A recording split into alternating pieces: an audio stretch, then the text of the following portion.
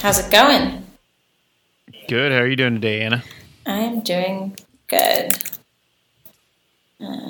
Staying busy? Yeah. Sorry, I was running a little behind just because my meeting this morning ran a little long. Well, if we weren't always so early in the morning for you guys out in California. Yeah, thanks, Connor, for joining us so early in the morning. I'm usually up about this early. It's not super early for me. Okay. I got coworkers Yeah. all over U.S. and the world, so I'm usually up early for them. So yeah, we have Connor here. Usually I compliment Connor on his shirts, and today he's got kind of a plain one. But Well, it's not normally me on a Connor shirt. gives Eric Meyer a run for his money on shirts. I should have picked a better one. I guess it doesn't matter since audio instead of video. You're the only one who gets to Yeah, see it. that's true. I like your shirt though. That's pretty cool. So Connor is. I can introduce you, or you can introduce yourself. It doesn't matter. Why don't you go ahead? Connor is a member of the Nerves core team and all around great shirt guy. And I don't know if you've ever got to spend much time with Connor, Anna, but Connor's always got some cool stuff going on. And I watch all the time Twitter messages come across saying, I just put Nerves on insert random Nintendo device here.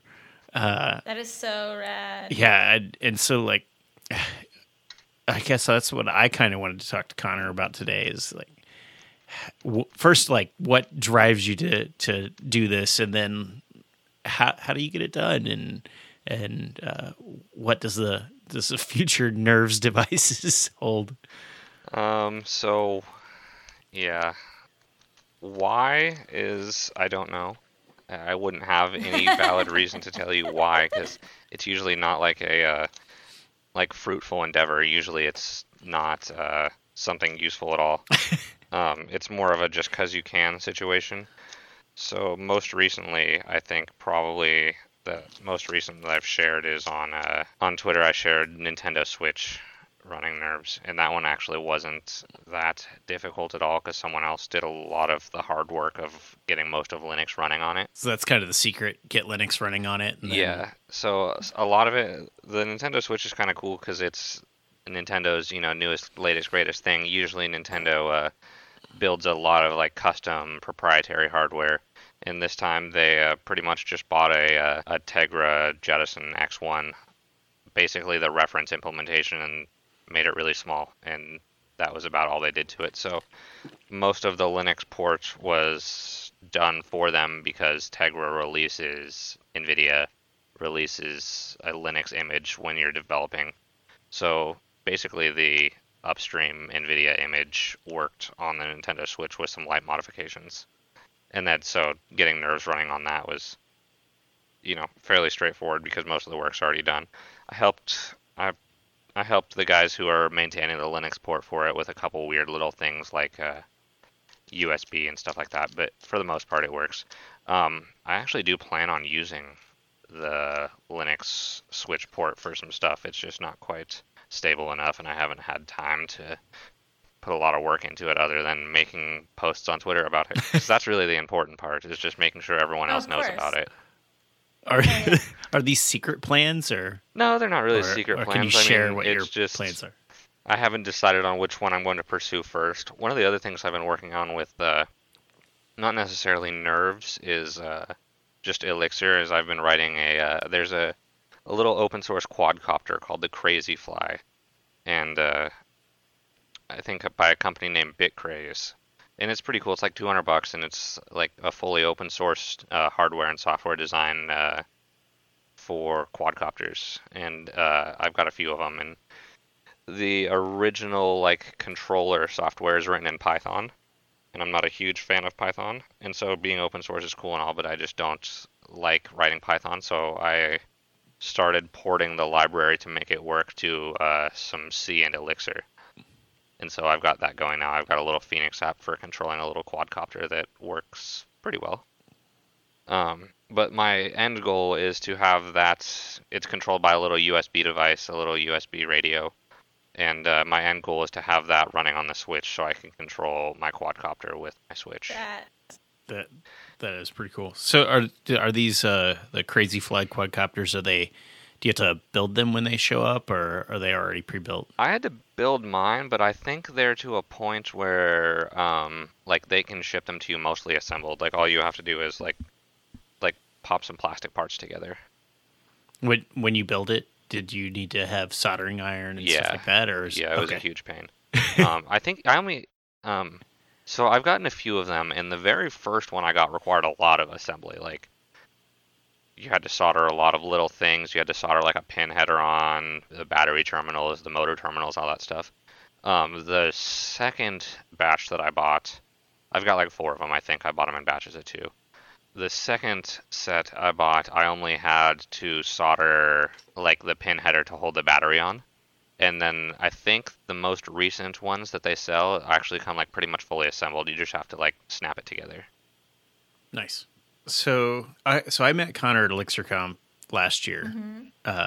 We were both helping out with nerves training, and we're in the back. And Connor pulls out his DS, and he's like, "Check this out! I got IEX running on my DS."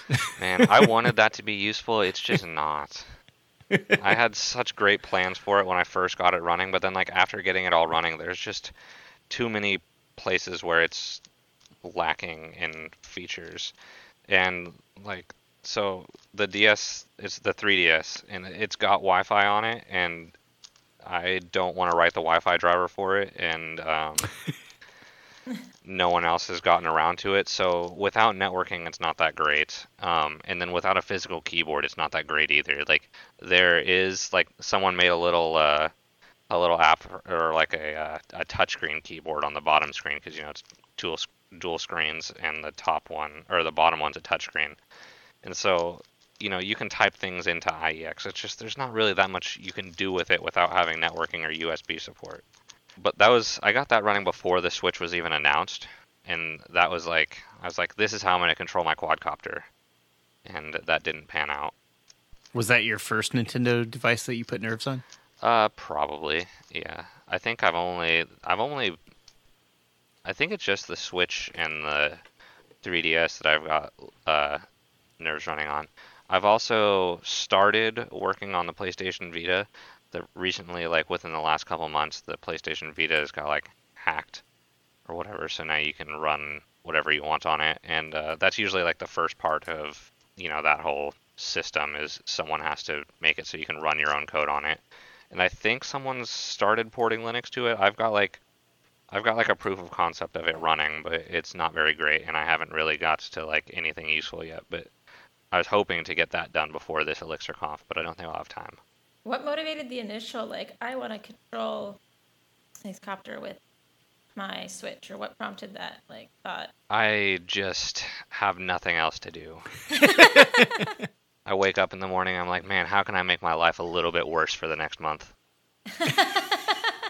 No, I don't know. I have like a tendency to just tinker with things that have no business being tinkered with. They're like, I control my house with random things that I built just because there's no reason to. It's just to say that you can. I like to post about it on Twitter. Gets lots of likes. Right. So it's all about Twitter. Yeah, really, basically that's the summary of most of my life is how can I make Twitter like me a little bit more? I just need retweets. I need retweets. Oh yeah, you're always tinkering with stuff. I know that at one point you messaged me and we started looking at like a tape deck for your car. Oh yeah, I don't remember what that problem. I think I solved that problem differently, but I don't remember what the problem was. But my girlfriend's car, we were moving, and my girlfriend didn't have like her stereo was broken or something, and so I didn't want to rip out the deck that was in it. It was like I don't like the look of modern like stereos in cars. I think they look ridiculous, like flashing lights and all. Like, why does my stereo need all this? It doesn't. But I wanted Bluetooth because it's a 2003 vehicle, and so they make these little adapter or these little like doodads. They take a 2.5 mil audio jack and turn it into a Bluetooth thing that you can use. And so I'd hacked the heck out of the tape deck to make that work. and I was messaging Amos about it. I don't remember why I thought you would have my solution. Well, I used to do communications for the military, and that's what I fixed radios and satellites. But Maybe that's what it was. without a wiring diagram, I was quite a bit lost of what was going on. But Yeah, that's an interesting piece of equipment that I ended up hacking a lot out of. It all works now, so that's cool. nice. That's pretty cool. I think there was an Arduino involved or a Raspberry Pi or something. I'm fairly certain it's an Arduino. It's been too long. Yeah, most of my life is just ran by random Arduino products. So, what's your favorite project that you've ever done? I mean, other than you do work on FarmBot, so that's pretty stinking cool, and everybody gets to see that. Do you mind sharing a little bit about what FarmBot is for folks that might not be Yeah, familiar? sure. FarmBot is a fully open source CNC gardening product. So very much like a CNC router or a 3D printer, but bigger, and it grows food instead of cutting wood or printing plastic. My favorite part is that it kills weeds And it kills weeds. by stabbing them. That's- Yeah, Awesome. suffocate the heck out of them. Wait, how can it detect something's a weed? So it's not as advanced as you might think. Basically, you take a picture or many okay. pictures, and FarmBot knows exactly where it has planted plants. So anywhere that it sees a plant that isn't where it's planted one, or where it knows about one, it must be a weed. And So it definitely wouldn't work with a plant that has runners. That would be bad. yeah, it's got some limitations. We're still developing a lot of that functionality, but it works better than you would think. That's pretty pretty cool. cool. How long has FarmBot been around? I think the project was started in 2014. The initial product launch to where you could like go out. It's always been open source, and so like people and myself like built them before that you could actually buy a FarmBot just based on the white paper and the schematics and all the open source documentation. So I built one I think in 2015, just based on like documentation and stuff. You could buy them. I think we launched in 2016 is when we launched the product that you could actually purchase and put together yourself. That's awesome. And Connor got to go to NASA. Oh Right. yeah. What? Yeah, NASA's trying to put a FarmBot on ISS or Mars or something. That's cool. Yeah, it's pretty neat. There's a group at MIT's Media Labs. They have a project called the Food Computer or something like that.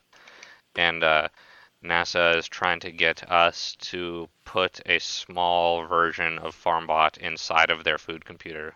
Both of the projects have like kind of the same goal, like FarmBot's, mechanically, grows your food or whatever, and then MIT's thing, they kind of control the environment in which your plant is growing.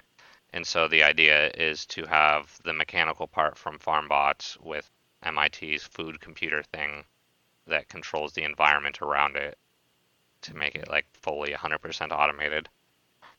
And like I'm sure like to optimize for food production depending on where you are in the world or whatever. Or where you are in space. Yeah, where you are in space actually. Yeah. So get some people, drop a few of these off on the moon and come back to Earth. And then they can go back up there in 6 months and have food to eat while they spend some time there. Yeah, I think that's like one of the ideas. They were pretty vague on the whole, like what they wanted, like what their end goal was. They threw out like a lot of ideas, but I think it was mostly just like they just wanted a bunch of companies, because it wasn't just MIT and FarmBot. There was like there's a number of like agriculture and farming based companies there, and the idea is just to kind of get them together, and these many companies do all the work, and then NASA puts it somewhere when the work is complete or something to that extent. That's pretty cool. Yeah. How did NASA find FarmBot? I don't know. I know NASA's building a FarmBot, or built one. They have one in there in like the lobby of the like the visitor center at in Florida. I don't remember the name of wow. the Cape fort. Cape something. Canaveral. Oh yeah, there you go. Man, I think I need to get in the car and just drive. Yeah, it's Go a little see bit that. closer to you than it is to me. Not much. Florida's a Wait, very Are you in big Kansas state City too. now, Amos? I am not quite in Kansas City yet.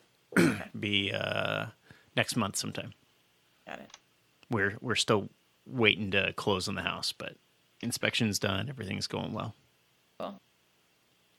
Connor, what's the hardest project you've worked on, or what's been the most like frustrating or challenging project you've worked on? Probably FarmBot is the most challenging because it like has customers. It's not just me. Like when something breaks on my end, it takes 2 minutes to fix, and like, oh man, that was stupid. But at FarmBot, when something breaks, it's usually a bigger deal because like someone's plants don't grow that day, and so that has to be fixed. FarmBot, I don't know if we said this or not. FarmBot is based on Nerves, probably. I think it's the only like out there open source like full production Nerves application. I don't want to take away from. Oh, actually no. Sorry. I don't remember the other one. Chris. Chris Cote's project is open source also. I can't remember what it's called. It's the weather station thing, right? Yeah, something like that. He doesn't post about it as much as I do on Twitter, so I don't remember. See how I brought that full circle? So All Chris the way needs to back get to out Twitter. there and get some retweets. Is what Yeah, you're that's saying. what I'm saying. No, his project's really cool. It's fully open source also. It's by the National Association of Realtors, and it's a really neat project also. But anyway, so FarmBot runs on Nerves also, and so like Nerves is still pretty new, so like a lot of the tooling and stuff for like managing releases and that kind of thing, like that was probably one of the hardest things to set up for me, was the whole like getting a release to people's devices without breaking them kind of situation. Yeah. So how did you solve that? I know that Yeah.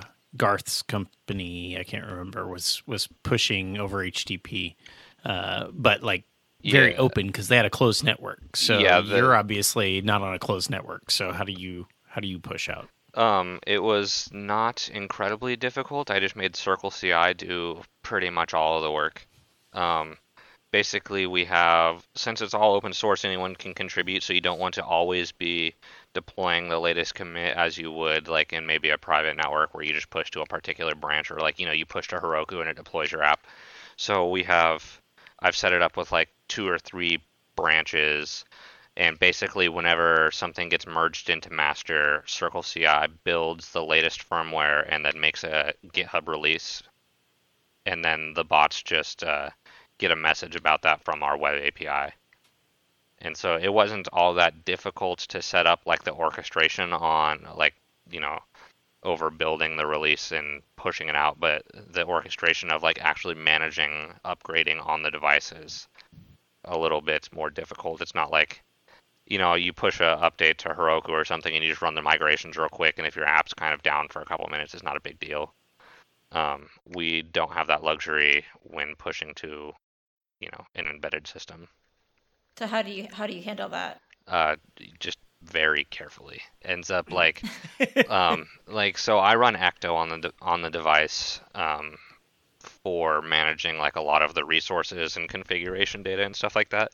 And so that I just that's a pretty standard just run migrations. But there are other things like when the bot is booting in in a normal I'm gonna put quotes around normal Elixir app, you would like if something fails during boot up, like it's not that big of a deal because it'll probably fix itself.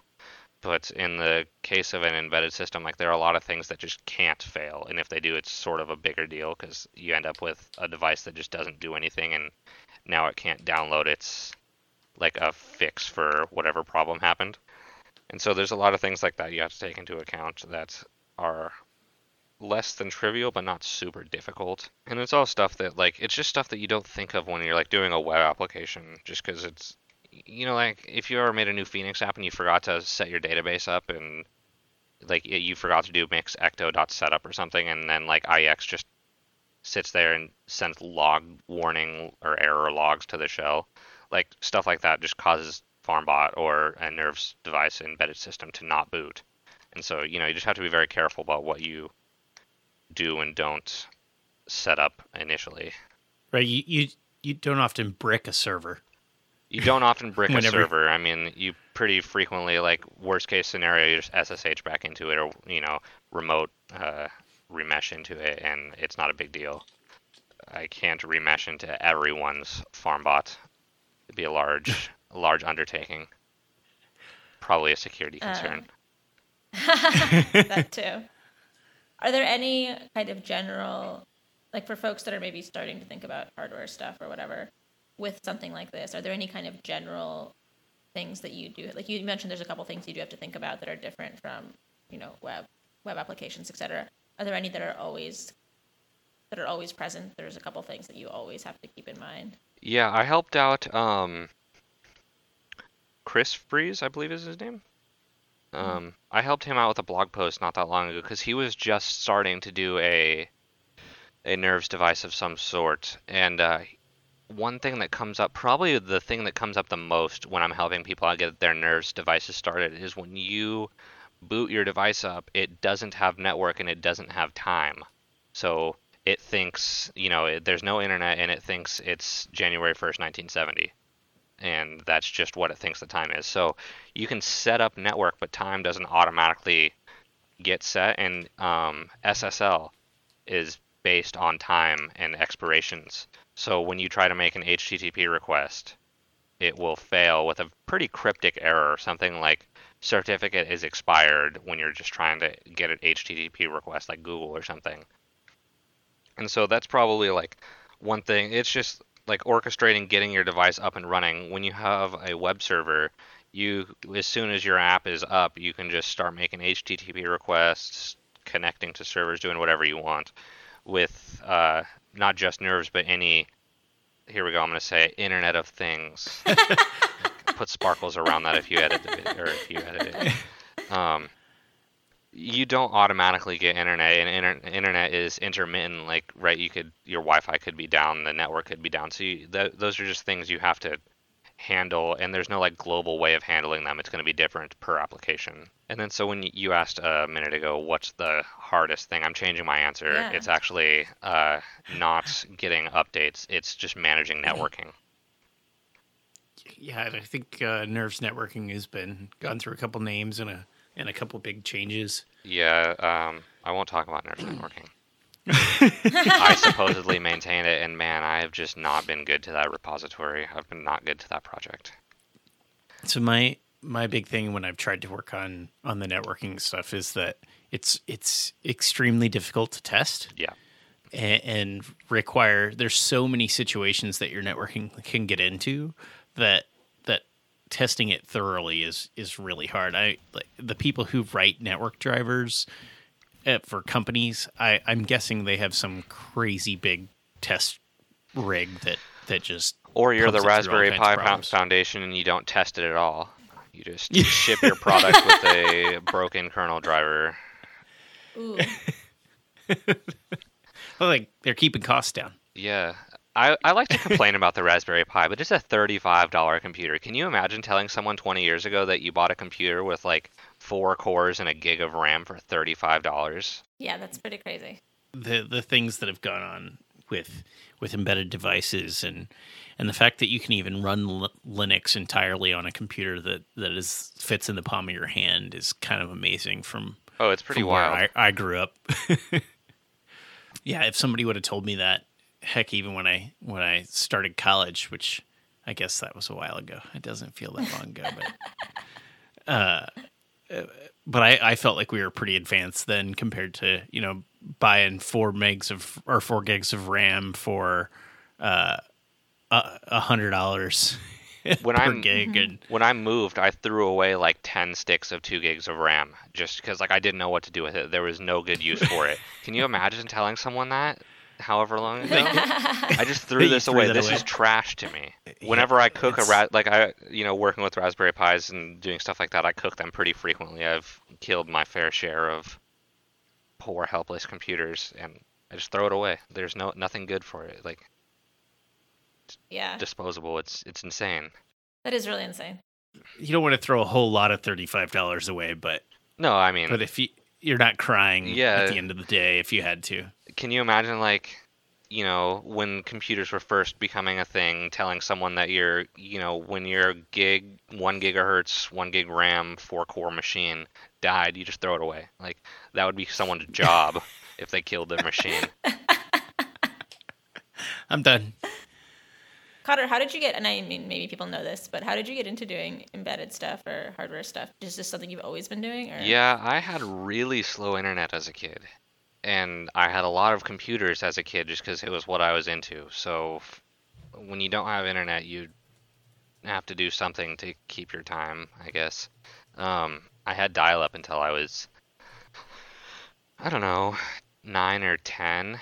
And so I had varying amounts of like electronics projects. And so like one of my first projects as a kid was like get Linux on your 20-year-old computer that your family has had for 100 years because Windows Vista doesn't run on it or whatever. And that's kind of, I don't know, I guess that's kind of where it all started. I started doing like embedded stuff with Android. Android is fully open source. And so when a new version of Android comes out, all of its source Android is Linux based for anyone who didn't know that. So I had like some really random, cheap, like Chinese knockoff phones that, once the manufacturer pushes them out, they don't push updates to Android. And so like one of the first things that I like did as a kid was, or not as a kid, but like as a younger person, was get like later versions of Android on my old phones that had no business running them, which usually involves like Linux kernel, like driver backports or writing drivers, stuff like that. So that's kind of where it all started. And I gotta say that was way harder than it is to get Nerves running on a device that we've come so far. So the Nerves tools are very helpful. Yeah, Nerves is based on Buildroot, and Android open source project is based on some Google engineer with nothing better to do. So, one of the things that I found when working with Nerves and deploying that was really nice is the A/B partitioning that happens so that it makes it really hard to brick a device. Yeah, I was just about to say, do you know how many phones I've bricked as compared to how many Raspberry Pis I've bricked? It's like a lot of phones and 0 Raspberry Pis. You can always just fix your Raspberry Pi by popping in a new SD card. Oh, that's true. When you can just replace the system. And but having like the A/B partition back and forth thing is super nice. So what about some of the devices that Nerves works with that don't have an SD card? I mean, the AM33, the BeagleBone Black platform, you can get one without SD cards, or like, their reference, I don't know if they're reference implementation, but like the BeagleBone Black itself has an eMMC, which is basically just like they took a 4 gig SD card and soldered it to the board. It works the same as an SD card, but that's like you would ship your product on that rather than having your product on an SD card if you're in like a closed source situation where you don't want to have people just pulling the SD card and dumping the contents of it, etc. It's not terribly different from an SD card. You have to do things like getting the initial firmware onto the device is a little difficult. Frank Hunleth is actually working with Justin on Nerves Hub, which is kind of tying into that a bit. So basically you have to have the manufacturer or something to that extent put your initial firmware on the device.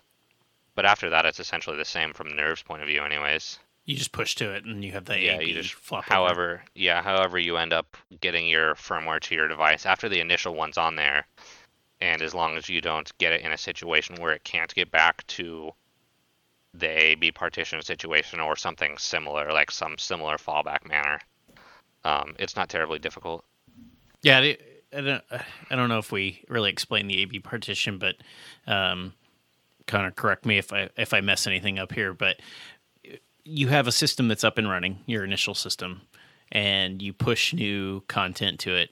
It loads everything into a separate partition from itself and then tells the system to restart. And there's Yeah. some code that when it restarts on the new partition, the B partition.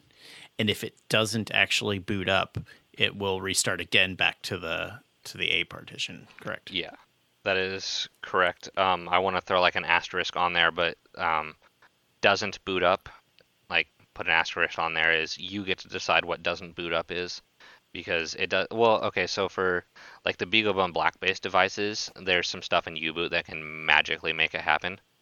So U-boot being the bootloader that's the thing that actually boots Linux. There's some magic stuff that Frank has set up, so if it doesn't actually boot to Linux, it'll revert to the other side, or to the other partition. But for the most part, you're kind of in charge of what counts as being fully booted or not. And usually it's something to do with able to get another firmware update. Like, you just want to get it up to the point of getting another update in case something went wrong. And then you can continue the cycle of pushing bad firmware updates, etc. Or you could fix your problem, whatever that may be. What's the most fun project you've worked on, Connor? Or is there one that stands out? Is there one that stand out? I work on a lot of projects. I have this tendency to start really stupid things and then never finish them. If you look at my GitHub accounts, like I think I have like 87 repositories, and almost none of them are forks. Like they're all projects that I started and like made really good progress on like over the course of one weekend, and then just forgot about. And one day I'll finish them if you ask me, but for the most part, I probably won't finish them. And so picking one as the most fun, I don't know. Okay. I do a lot of stuff. I do a lot of Game Boy, like original Game Boy developments, like the one that came out. I think it came out in like 80 something, the very original one. And so I've started a few games on the original Game Boy, which is pretty interesting. Yeah. I'd say I make the most like progress on those ones.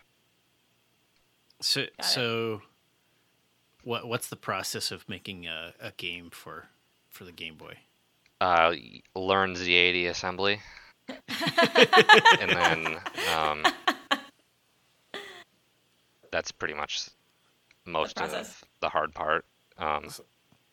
So do you have to buy something that writes a cartridge, or do they have like a cartridge that you can plug a USB into the back of and load stuff on? Yeah, there's a number of different ways to load stuff onto the Game Boy itself.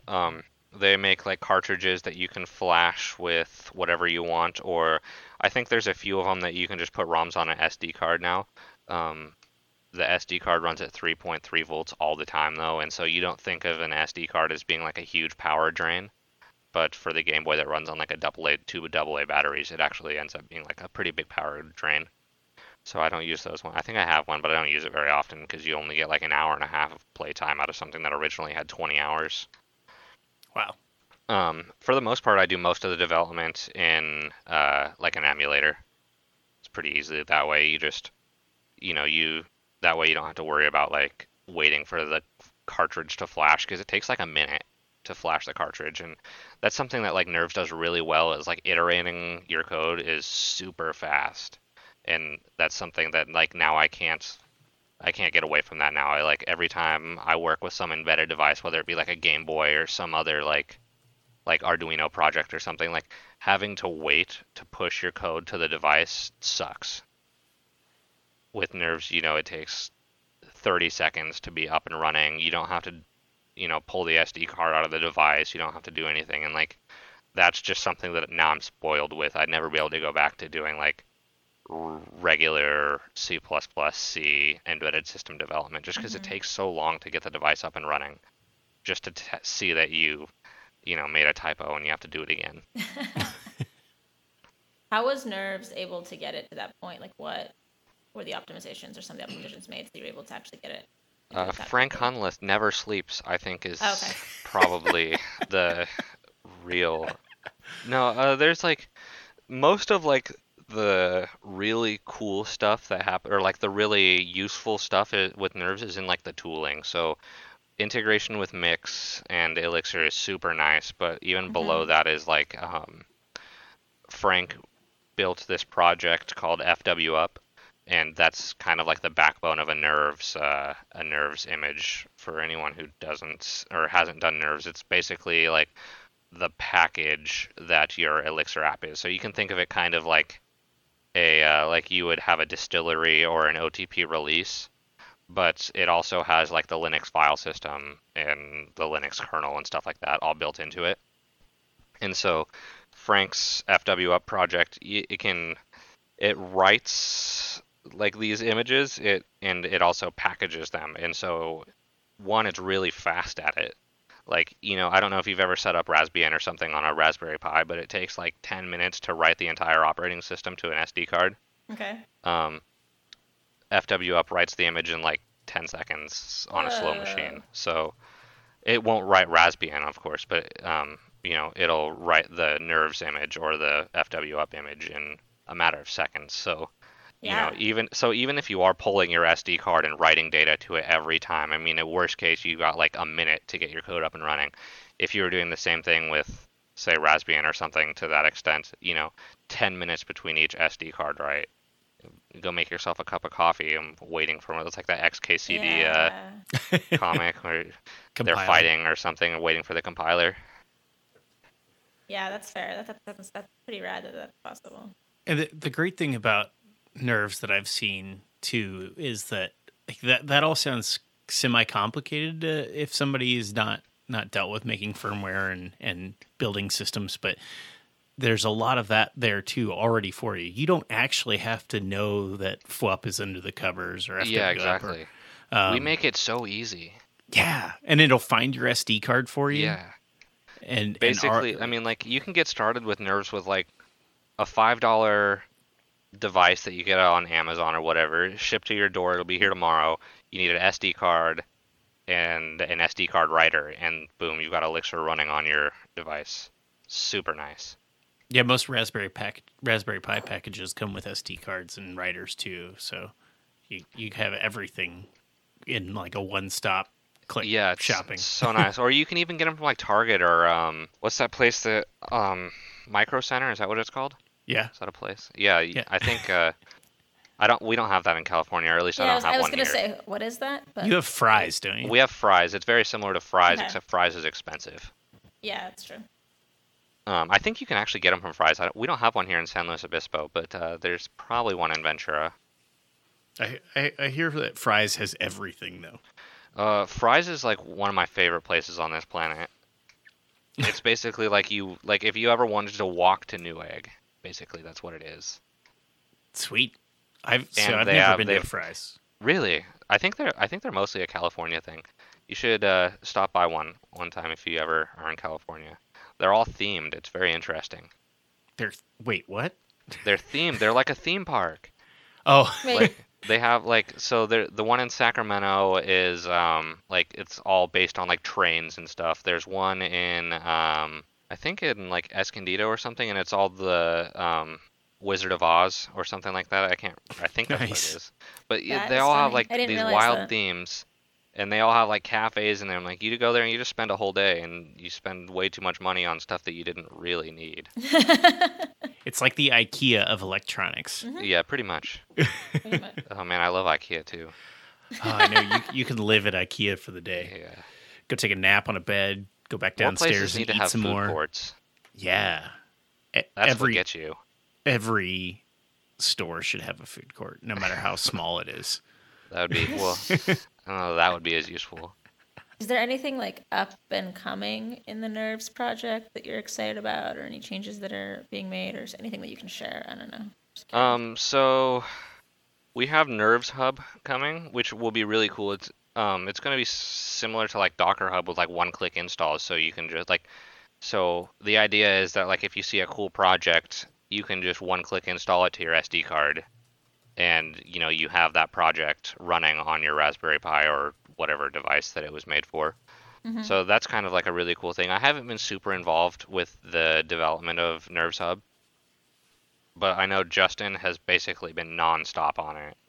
Justin Schneck, he's another core team member. Mm-hmm. I haven't seen much of him at all over the course of the last month or two because that's just all he's been doing. And Frank is kind of leading that project also. But other than that, for Nerves, I'm hoping that we can get Justin demoed Nerves Reactor. I think we're changing the name of it, but basically it's the hot code reloader for Nerves. And I'm hoping we can get that going. I've been trying to pressure him into it for the better part of a year. That'd be really cool, like, for That'd be so systems that cool. you can't let go down. Yeah, or just like rapid development is, I mean, because like, see, I was saying I've been spoiled with pushing a firmware update and it takes 20 seconds. Can you imagine it taking 0 seconds? Like you just hit save Right. and it's there. That's Yes. That kind would of be cool. that's what I'm waiting for. So Reactor with file system watch support that will just load that module. Yeah, I'm not 100% sure how it works. Justin has it working, so part of it's already deployed to Nerves devices. That's Shoehorn. That's kind of the initialization of the Erlang VM for Nerves devices. It's both a distillery plugin and like what initializes your app and what makes sure it doesn't go down. Part of the functionality built into that is also going to work for Nerves Reactor, and it kind of overlays a remote file system or a remote OTP release onto your device. It's really cool how it works. We just need some tooling on the Nerve side or on the host side to get it working. So are you still going to be able to? Yeah, I think you said it, but I might have missed it. Are you still going to be able to do the like AB? Yeah. Okay. Yeah, regular updates will still work just as if they were. Well, I mean, in the hot code reloading, could you end up bricking a device? Oh yeah, through so that. that's with hot code reloading. It won't use the AB partition thing. So that's kind of like the first part of Shoehorn is make sure networking doesn't go down. Like that's an option for it. So as long as networking is up, or as long as the OTP application that handles running your code updates, you shouldn't be able to brick it unless, of course, you're hot code reloading that module itself. Which Okay. there's a bit of a chicken egg problem to get your one of the big projects that people start with is Nerves Init Gadget, and developing that one's an interesting project because you can't use Nerves Init Gadget to load Nerves Init Gadget, and so you have to it's a chicken and egg. Like you actually have to write code that doesn't break at first. I think there's a lot of that I run into when developing hardware, but Yeah, it's an interesting thing to deal with because to test your update system, you have to have a working update system. yep. That Nerves Init Gadget I think is important just to mention that if you do go out today and order your Raspberry Pi on And you Amazon, have it shipped to you. Yes, you should. And you're going to load a Nerves project onto it. That you should also do. But include into that the Nerves Init. Well, I just blanked out on the name. Nerves Init Gadget is the name of the thank you. project. Yeah. I started to say Nerves Init project, but that thing has so many good little tools that if you want to play around, just load that up and then start going from there. It's all stuff that you end up like if you decide to build a production Nerves application. It's all stuff you have to end up implementing custom yourself. But to get going off the ground, it's super nice. Like every single time I create a new Nerves project for some dumb idea I had, it always starts with Nerves Init Gadget. Just because Frank is the one who built and maintains it, and it originally wasn't even like a Nerves project repository. Like it was originally just something that Frank had, and I mean it's all pretty much like it's all just really simple stuff that you wouldn't think of initially when you're just trying to, hit some API or do some tiny project. It's just all stuff that you wouldn't think of. And that's, it's all been done for you. And it's very nice. Well, I know that Anna kind of has a stop coming up here, so we probably need to wrap up for the day. But Connor, thanks for coming out. Yeah. So Yeah, for thank having you me. so much. It's awesome. Anybody have any words of wisdom, closing statements they want to give out?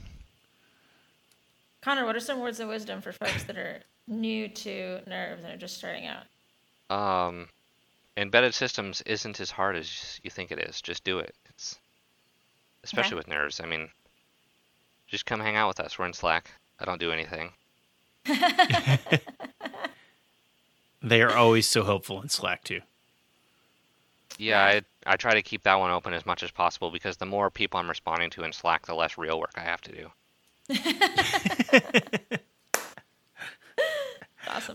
But real work involves building a farming robot that kills weeds.